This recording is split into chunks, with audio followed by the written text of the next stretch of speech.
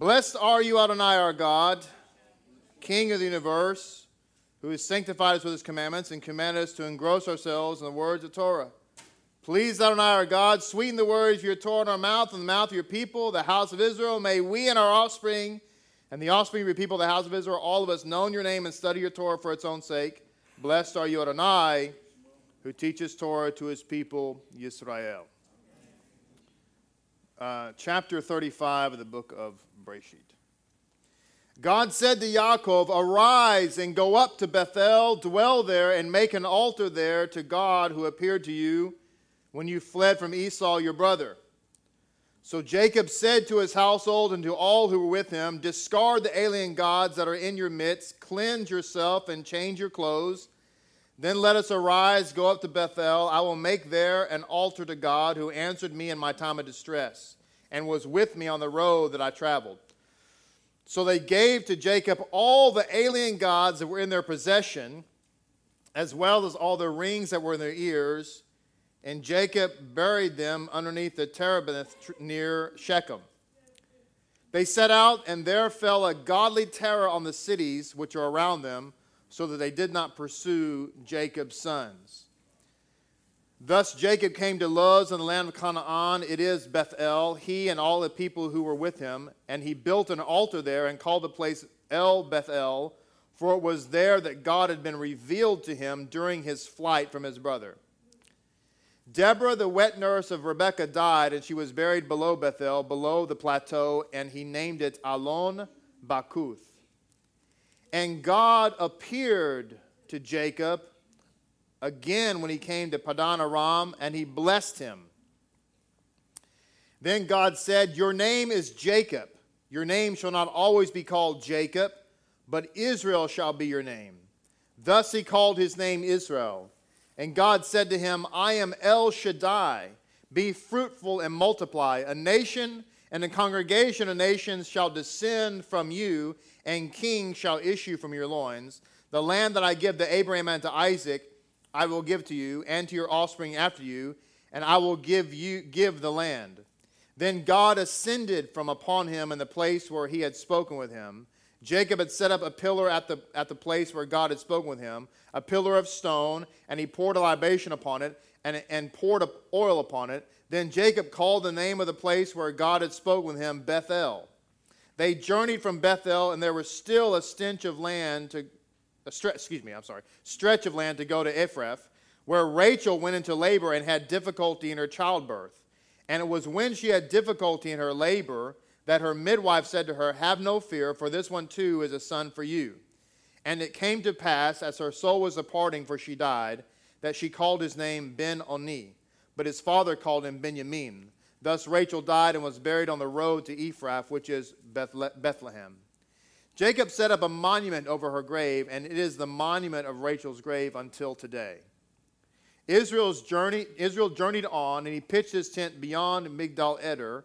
And it came to pass, while Israel dwelt in the land, that Reuben went and lay with Bilhah, his father's concubine, and Israel heard.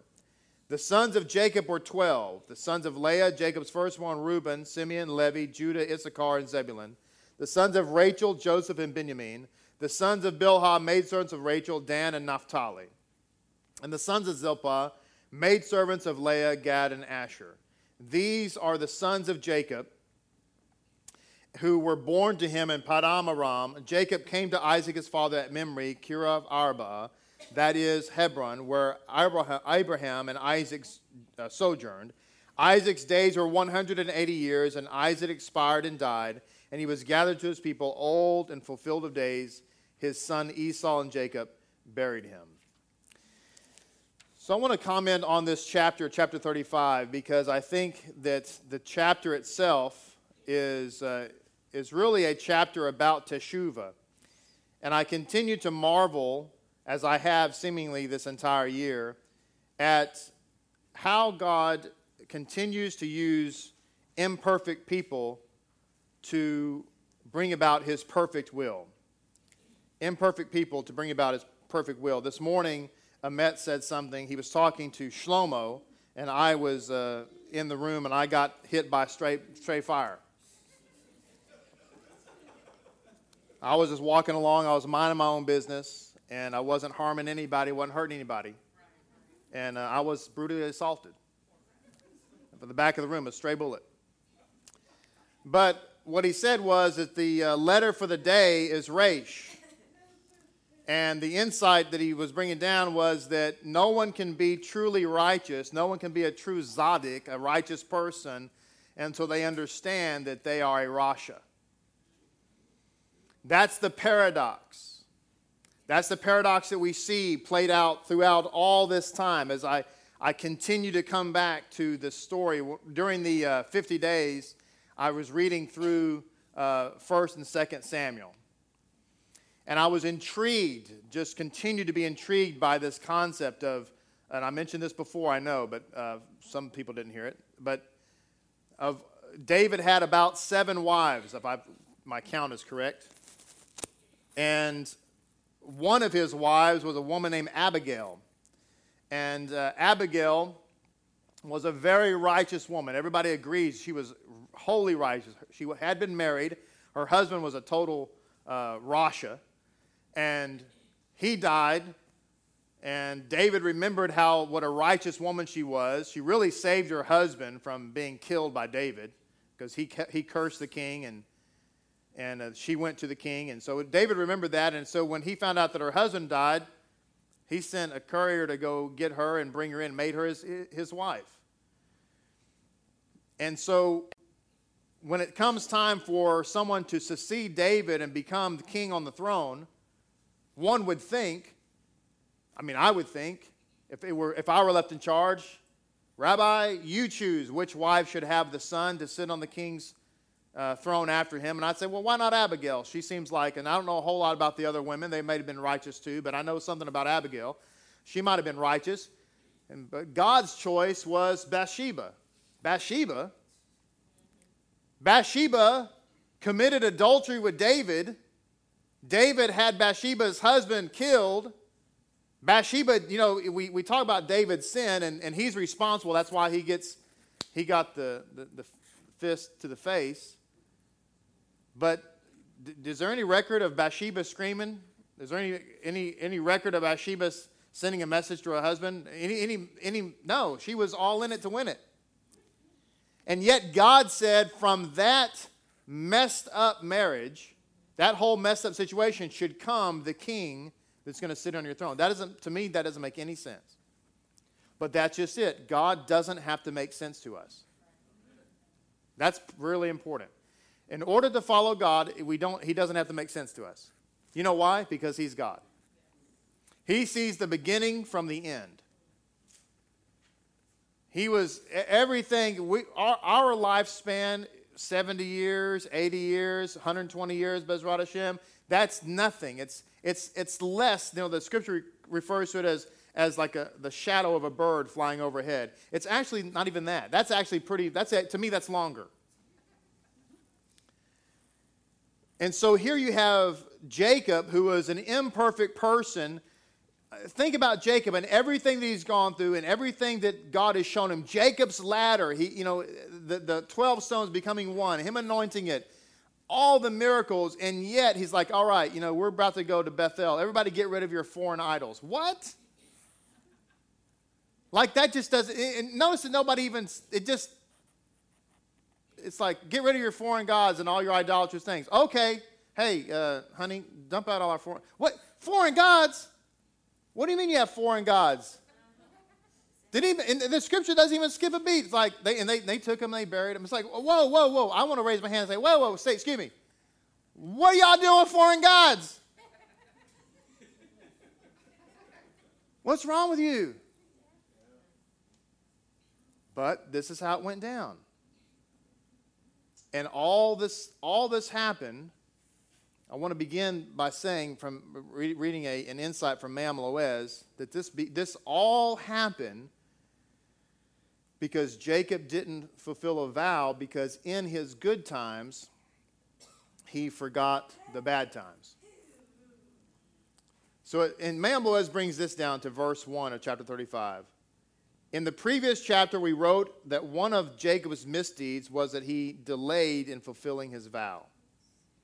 Now God said to him, set out and go up to Bethel. Now, by the way, I just want to emphasize the point here that this is Jacob's time of teshuvah, and when we're in this 3-week period, we have to understand that this is a time of teshuvah with our focus is specifically about how to bring about the third temple, how we can correct our lives. You know, this is so poignant for today. You know, everybody's out doing things. Some people are well-meaning. They believe the facade I mentioned earlier. They actually have been brainwashed into thinking that there is this systemic problem that we have to deal with. Never mind the fact that we've had a black president of the United States. We have all kinds of black leaders everywhere. The cities that all this trouble happens in, the mayor's black, the city council's black, the chief of police is black, half the police force is black, but yet we've got this systemic problem. It's just dumb. It's really kind of silly. That's not to take away the fact, you say, well, Rabbi, there's racism still. Yeah, ladies and gentlemen, there will always be racism. Hello. You know why? Because there will always be sin. There will always be people that have issues. And my daughter can tell you, you can talk to her later, Jamaica is 98% black and the other percentages are not white. They're just not black. In fact, if you're in Jamaica and you see another white person, it's like, whoa, hey.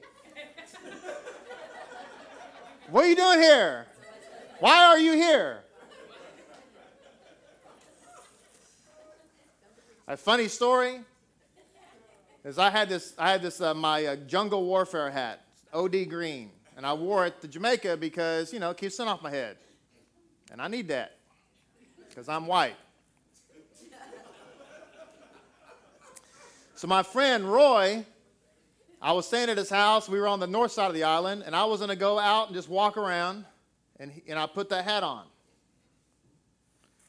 And he said, brother, I don't think you should wear the hat because you're going to stand out.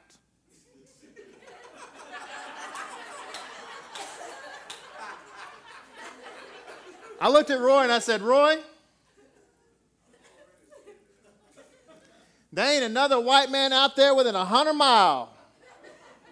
That's not going to be my hat that's going to give me away.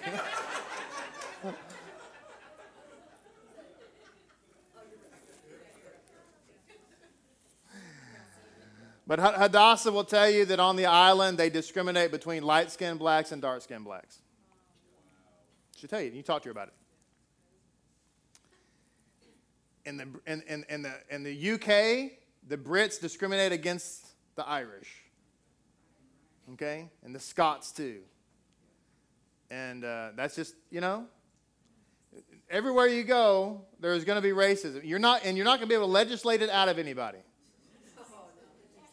You could tear down every building and every statue. You could tear up every street. It ain't going to fix nobody. Okay? It's right here. And the only thing that's going to fix it is Hashem in their life. And Torah is by nature interracial. Moses, his wife, was black.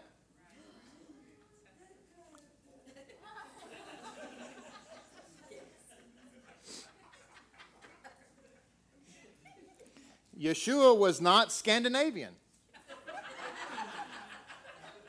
He had kind of brown hair and kind of hazel eyes. No, I'm just kidding. No. I mean, seriously, y'all. Okay? So, Jacob, he had an issue. His issue was he did not fulfill his vow. Because when he was fleeing and things went well, God rescued him from Esau and he forgot about it. He forgot about it. God told Jacob, you might think that the vow that you made had been forgotten when you were in Haran. The word of God's statement when you were fleeing from your brother's Esau implies that Jacob assumed that he was not yet responsible for fulfilling his vow. Jacob had placed a condition on his vow. If I return in peace to my father's house, and he was not yet back home with his father, so God therefore told him that he was mistaken. The reason that you had made a condition that you would return to your father's house was that you assumed that only then would you be safe. But now that you have been met with Esau and have been made peace with him, you are equally safe, and you must keep your vow even though you are not yet in your father's house. So his issue was, you didn't come to Bethel like you said and do what you said. God therefore said, when you were fleeing from your brothers Esau, your intent in saying that you would return to your father's house was that you would no longer be fleeing from your brother. God said, it is not right to make a vow when you are in trouble and then forget it. This is something that non-religious people do. A truly religious person is very careful, God told Jacob, to fulfill their vows. This is why the sages say we shouldn't be making vows. So here in this time, we're focusing on Teshuvah, the rebuilding of the temple, and we need to understand that we need to think about what are some issues that have caused that temple to not be able to be made manifest. And we're looking inward, not looking outward. That's what I was getting at a while ago, is that too many people are trying to change out there, but not change in here. Not change in here. We got to change in here. If you change here, you start treating people with respect. I guarantee you this. Let me tell you this. You treat somebody with respect, they will treat you with respect. You know how I know that? The Bible says a soft answer turns away wrath. If somebody's really mad at you, just talk calmly to them and politely to them, and not condescending, but polite and respectful. And it's real hard to stay mad at such a person. Man, you're so wrong. You know, you're right about that. Yeah, quit saying I'm right. Listen. That's like the women. The women have a kryptonite for guys. Now, I'm not giving anything away. They know this. They train. Little girls are trained by their mamas like this from little bitty ages. When your husband is upset, or a man in general is upset, all you got to do is cry. That's kryptonite. It's not fair. When you start doing that, it's like, oh. That's just not fair. You're having a fight. All you got to do is a woman just start crying, and that's it. It's over. The man just goes out and just hangs himself.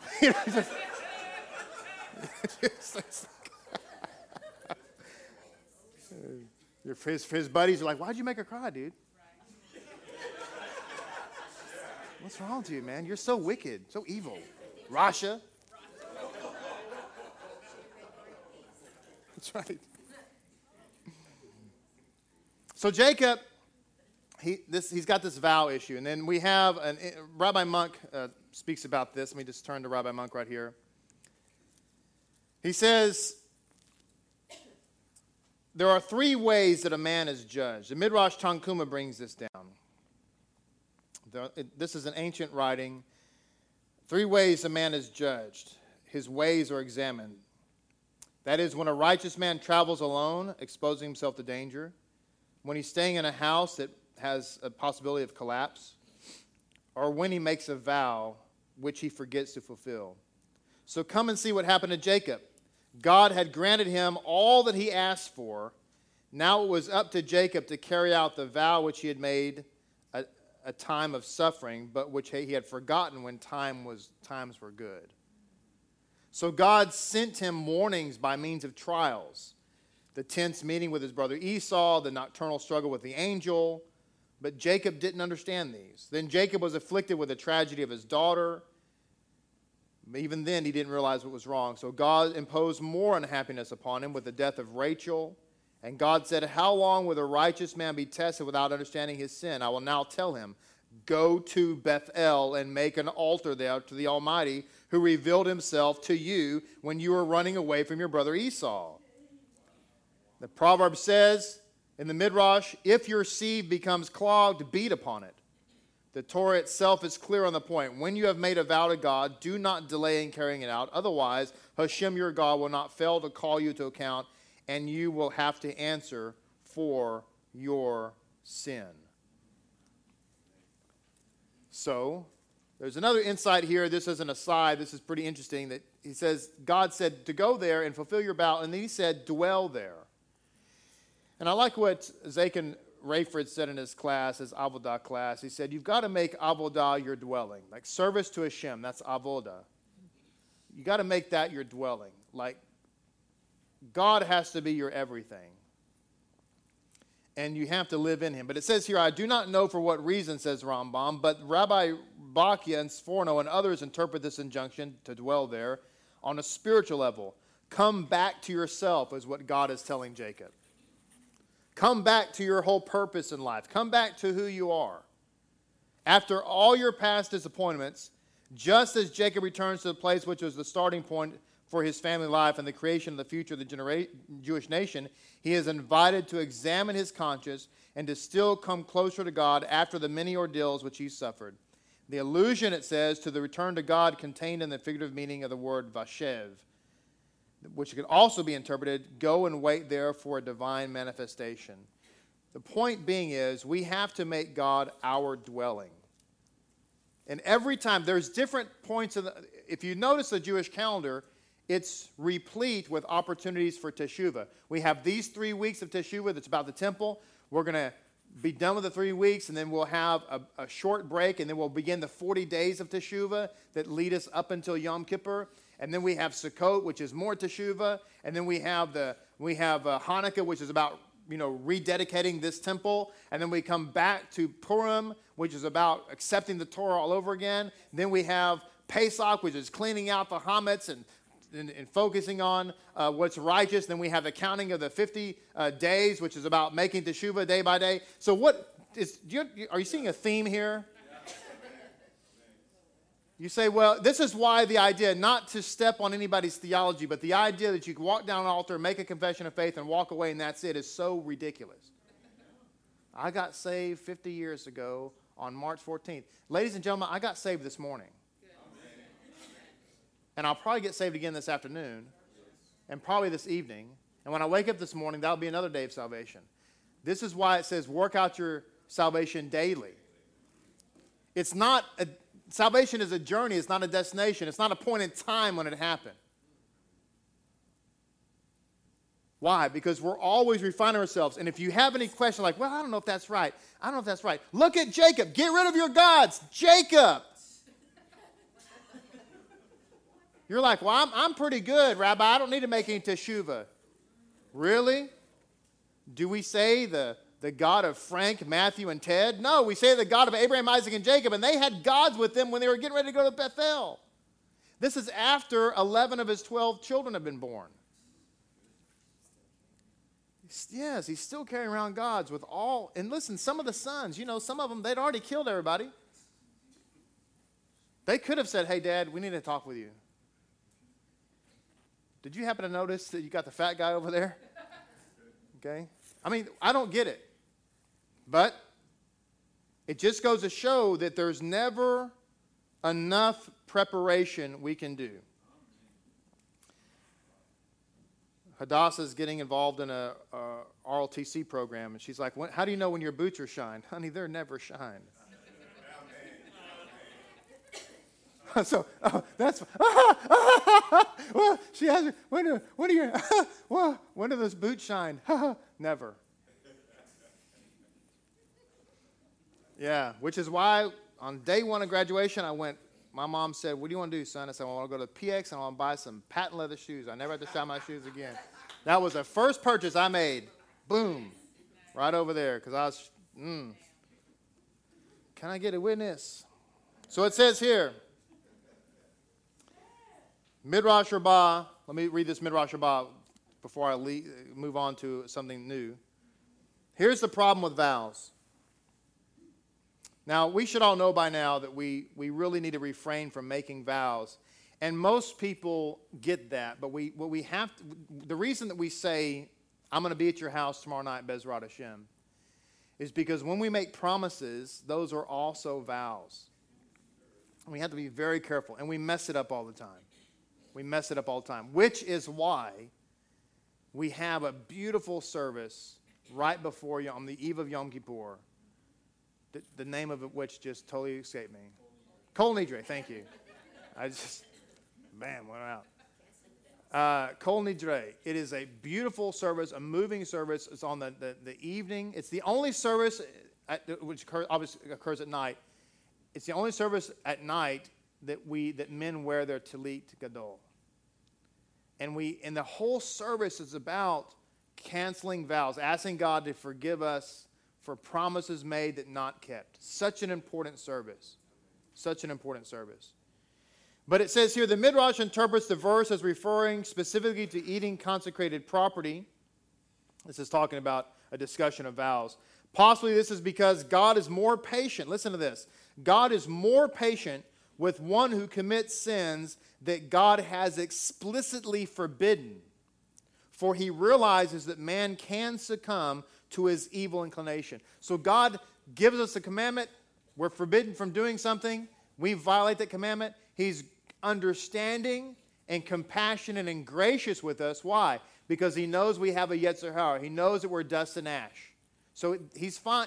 He's not fine with it, but you understand there's a level of compassion there. Okay?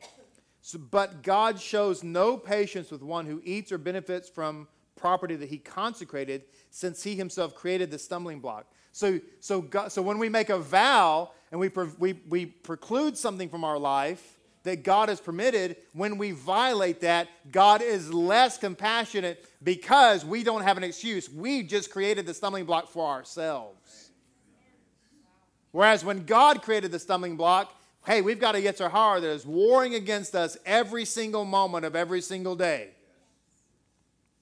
But when we take something that's permitted and make it prohibited, this is partly what Yeshua's problem was when the guys were saying you can't eat bread without unwashed hands. He didn't rebuke the practice, but he said you can't make that forbidden. You can't say you absolutely cannot do it, otherwise it's forbidden, because now you've created a stumbling block. Likewise, one who delays in fulfillment of his vow would have been better off if he had never made the vow to begin with. This is so it says, nevertheless, the Midrash finds fault only with when one delays fulfilling his vow. However, the Gemara, that's the Talmud, in Nedarim 22a, gives a contrasting view. The Gemara says that when somebody makes a vow, one invites a heavenly inspection of his deeds. Why? Well, according to the Gemara, this is because a person who makes a neder, that is a vow, gives the impression that he holds himself to a higher standard, that he's more pious, that he needs something else put in his way because he's already not stumbling over all the permitted stuff. So now he needs to create more obstacles because, he needs to put more weight on the bar because those are pink weights. All this Torah stuff is pink weights. So heaven does an inventory and says, let's see if you're really that righteous. Now, I don't know about you, but I don't want anybody on the heavenly court going down my ledger. I want that thing buried way in the back in the reference section that nobody goes to. Right? Amen. So we're going to start wrapping it up with this. Look, we have to prepare ourselves. This is going back to getting rid of foreign gods. As crazy as it seems that they had the foreign gods, this is what Me'am Loez says. Get rid of the foreign gods and idols that you took as booty in Shechem, and purify yourself of the defilement of idolatry. You must also purify yourself because you came in contact with dead bodies when you killed the people of Shechem. Mere proximity to a Gentile corpse does not cause defilement, it says, but it goes on to say that they, in fact, did touch a dead body, and they had all these different things. They took these. Apparently, they took all these gods they had gotten from Shechem. So Jacob said, "Change your clothes. Since you are wearing clothing plundered in Shechem, you might inadvertently be wearing idolatrous vestments." It's possible. So it says, this teaches that when this is Me'am Lo'ez, because like Mikael said, Me'am Lo'ez was written to be all-encompassing. So if you have a volume of Me'am Lo'ez, or a set rather, he gives down halakha and all kinds of different teachings. But this is what he adds to this. He says, this teaches when a person goes to a synagogue, or even when he recites the afternoon or evening service at home, he must first examine his clothing and his body to make sure that they are perfectly clean. If there is filth on the clothing or the body, it is forbidden for him to worship or walk into the synagogue. You know, we would do a lot better. I know that we have, in our country, we have different theological beliefs. We are at odds theologically with Christianity, as we know, as traditional Christianity. Having said that, I would encourage, they happen to be listening, I don't know, but the world would be a better place despite the theological beliefs or disagreements if people would start respecting their houses of worship again. Beginning with the leadership. Now, this message may never get out, but then again, God may cause it to get out. Pastor, I'm talking to you. Don't ever come to the pulpit again wearing jeans. Stop dressing like you're mowing the lawn. Stop dressing like you're going to go out for an afternoon picnic. This is God's house. You believe it's God's house, and I believe it is too. I believe that your heart is right. We need to get back to the days when men wore coats and ties and women wore nice clothes, dresses, or what have you. Why? Because we respect God. Because here's the thing. When you disrespect Hashem, then you end up not respecting yourself and therefore not respecting others.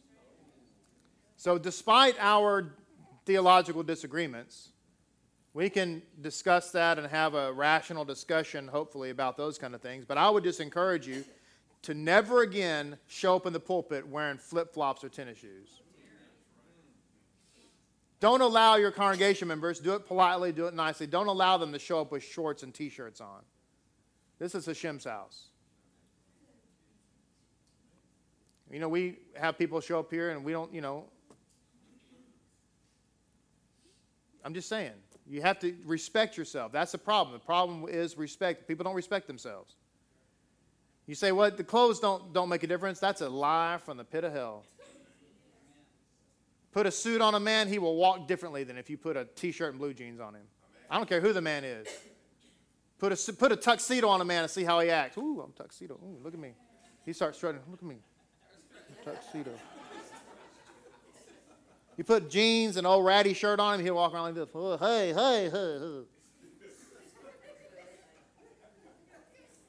All of a sudden you think you are somebody. I'm serious. You say, well, I just don't want to be haughty. Quit dabbling in false humility, friend. So we need to get back. This is what Me'am Lo'ez was saying. You got to prepare yourself. Rabbi Monk says, Rashi explains the term Elohei Neker in the sense of getting rid of the gods of strangers. We got to get rid of foreign ideas. Get rid of the gods of strangers. Ramban and Ibn Ezra explain gods that are foreign to the Holy Land.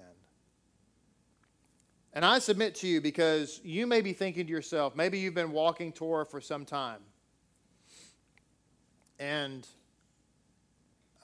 first of all, let me preface it by saying that I am not one of these crazed people that sees an idol in everything. I'm not, okay? Having said that, you may be thinking to yourself, I don't have any idols. I'm following Torah. Well, I just want to remind you that Jacob got rid of his idol before he went to Bethel. And Jacob is Jacob. So sometimes there might be things in our life that we don't think are idols, but in fact they are. And maybe, and this is another thing, what is an idol to you may not be an idol to somebody else. Because you might have realized that the program that you watch religiously, and I make no judgments because I'm not against television, okay? I'm just making a comment here, just as an example. The program you watch religiously, pun intended, is your idol, but then you find out that your friend watches the same show, and you're like, you got to stop that idolatry. And you're like, I'm not addicted to it. It was an idol in my life, and the Lord showed me it was an idol, and and you bash their TV in. Right? So just understand that what's an idol to you may not be an idol to them. I knew a guy one time that was addicted to Dr. Pepper. A long time ago, a friend of mine. Addicted. Now, I'm not a big soda drinker or whatever, but I haven't had one in forever, but I might have enjoyed Dr. Pepper. Okay? And I realized when I did that, I just took in about 3,000 grams of sugar, like all at the same time. Miles was over here having a heart attack when I said I might have a Dr. Pepper. She's like, no, I'm just kidding, Miles. I might, but I might not. I probably won't. But the guy that figures out that was an idol of addiction in his life, when he sees me enjoying a Dr. Pepper, he might, probably won't, but he might. He shouldn't slap the Dr. Pepper out of my hand and say, get rid of that idolatry. You understand what I'm saying? So we got to be careful. Don't be crazy. Don't be weird. Nobody likes to be around somebody who's weird. That needs to be all of our prayer. All of our prayer, part of our prayer life at some point needs to be, God, help me not be weird. Because we all got our thing. Some people like this and some people like that, and we think that somebody else doesn't like it. Don't get fanatical. Nobody likes to be around a weirdo. All right, a couple more insights and we'll be done. Here the Torah teaches us that sin is called impurity because it says cleanse yourself. Rabbeinu Bachya says sin therefore is impurity. Just as forsaking sin is also called an act of purification, the Torah considers each sin as a moral blemish, a stain in our soul. And finally, I want to go to this insight because we read about the name of Israel. There's more I could say about changing our clothes and things, but you get the point. We've got to prepare ourselves. But Israel shall be your name. I'll just conclude with this. The Talmud stipulates but that the patriarch can be called either Jacob or Israel. But whoever calls Abraham by his original name, Abram, transgresses a positive precept. That's from the Talmud in Barakot 13:8. Why? Well, the Zohar explains the difference by pointing out that Israel is a qualifier, a characterizing name, whereas the change from Abram to Abraham corresponds to a change in the actual destiny of the person. The change of name took Abraham out of his destiny. He had seen it in the stars that he would not have children. What he saw was that Abram wouldn't have children, but Abraham would. We need to prepare ourselves and ask God, Hashem, change our destiny and make our destiny your destiny. Because let it be that our destiny is God's destination for our life. Ken Yehi Ratzon. Baruch haba b'Shem Adonai.